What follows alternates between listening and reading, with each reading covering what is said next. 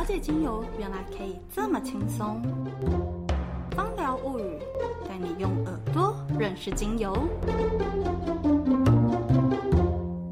大家好，我是 Ringo， 目前是从事芳疗讲师的工作。我的芳疗资历呢，大概已经10年了。今天想要来跟大家聊聊乳香精油。乳香精油的产地呢，其实是在非洲和中东，主要产区是索马利亚那边。在那个地方的人很贫困，需要有强韧的精神力。它呢，其实有一个大家都很熟悉的小故事，就是在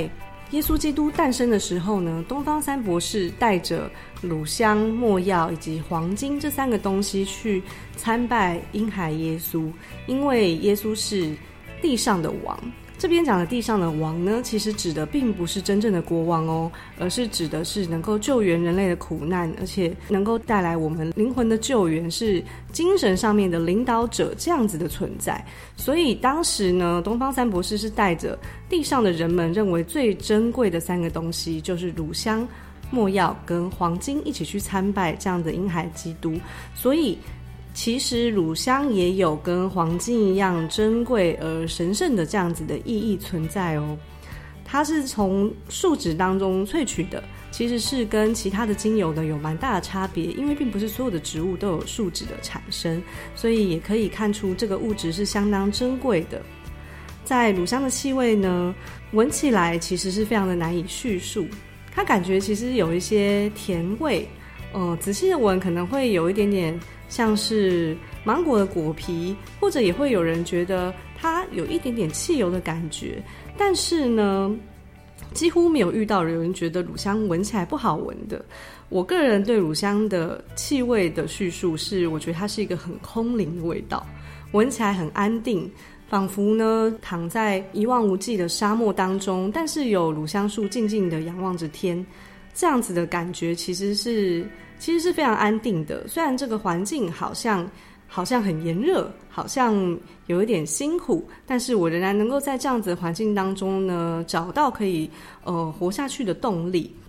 那乳香为人所知的这个功能呢，包含有皮肤的修复，还有呢，它是一个很促进循环的精油。在古代的埃及，木乃伊的保存也常常里面都是有添加乳香这样的香料哦，所以它其实有非常好的抗菌力。乳香来处理我们的生理疗效呢，主要是处理像是伤口的问题，或者我们在许多的眼霜有抗老化、保湿这样的修复功能的眼霜当中，我们也会看到有乳香的添加。那还有一个也许大家比较不常听到，但是乳香也十分优异的功能，就是它有很好的可以镇静肺部黏膜的作用。除了它是很好的抗菌剂，可以处理我们的一些肺部感染之外，对于容易胸闷或者是有气喘问题的人，乳香它有非常好的镇静肺部的作用。所以在像气喘呢快要发作的时候啊，其实如果可以嗅吸乳香或涂抹乳香在胸口，它会有很好的舒缓的作用。那当然循环不良的人，乳香在中医当中是常常被拿来处理循环系统问题的精油，特别是跌打损伤。所以如果你有一些因为跌倒导致的肿痛啊，有一些伤口的存在啊，也不妨试试看乳香哦。那在心理疗效的部分，乳香会有什么样子的支持的功能呢？我们刚刚讲到它其实生长在一个很贫瘠的环境，那边呢是很干旱的沙漠气候，降雨量非常的少，所以这也象征着乳香所生存的环境啊，其实并不是一个资源很充沛的地方。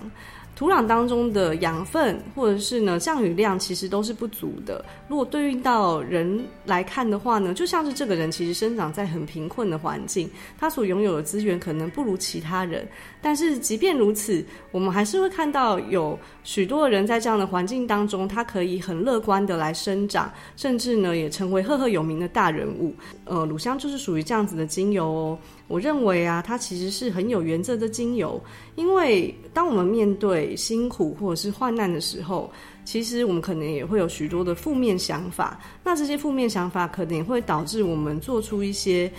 自己想到会觉得后悔的选择。可是乳香的话，其实是可以帮助我们呢去抓住那个精神方面呢要很正直的来前进，有这样子的力量。所以我认为啊，如果你觉得自己呢处在有一点辛苦的状态，你希望可以抓住自己正面的想法，不要受到一些险恶的想法的影响的话呢，也不妨试试看用乳香来帮助自己。那在生活上面会怎么应用呢？我自己啊是很常呢在冥想的时候使用乳香，还有在遇到就是比较容易天气的这个变化很大，很容易引发气喘的时候啊，我会在屋子里面呢先扩乳香来预防这个气喘的产生。还有就是我的保养品当中一定也少不了乳香这支精油啦，因为它其实是很著名的回春精油，有很好的呢让我们的皮肤可以变得紧致并且变得保湿的作用。那乳香精油其实在我们正常的使用剂量、安全的使用剂量下，它其实是没有什么特别需要注意的事项的，是一支很安全的精油哦。我是 Ringo， 今天很开心跟大家介绍我最喜欢的乳香精油，希望呢这个乳香精油带来的超越一切苦难的精神力能够带给大家力量，也能够感染每个正在收听节目的你。祝福大家芳疗物语，下次见。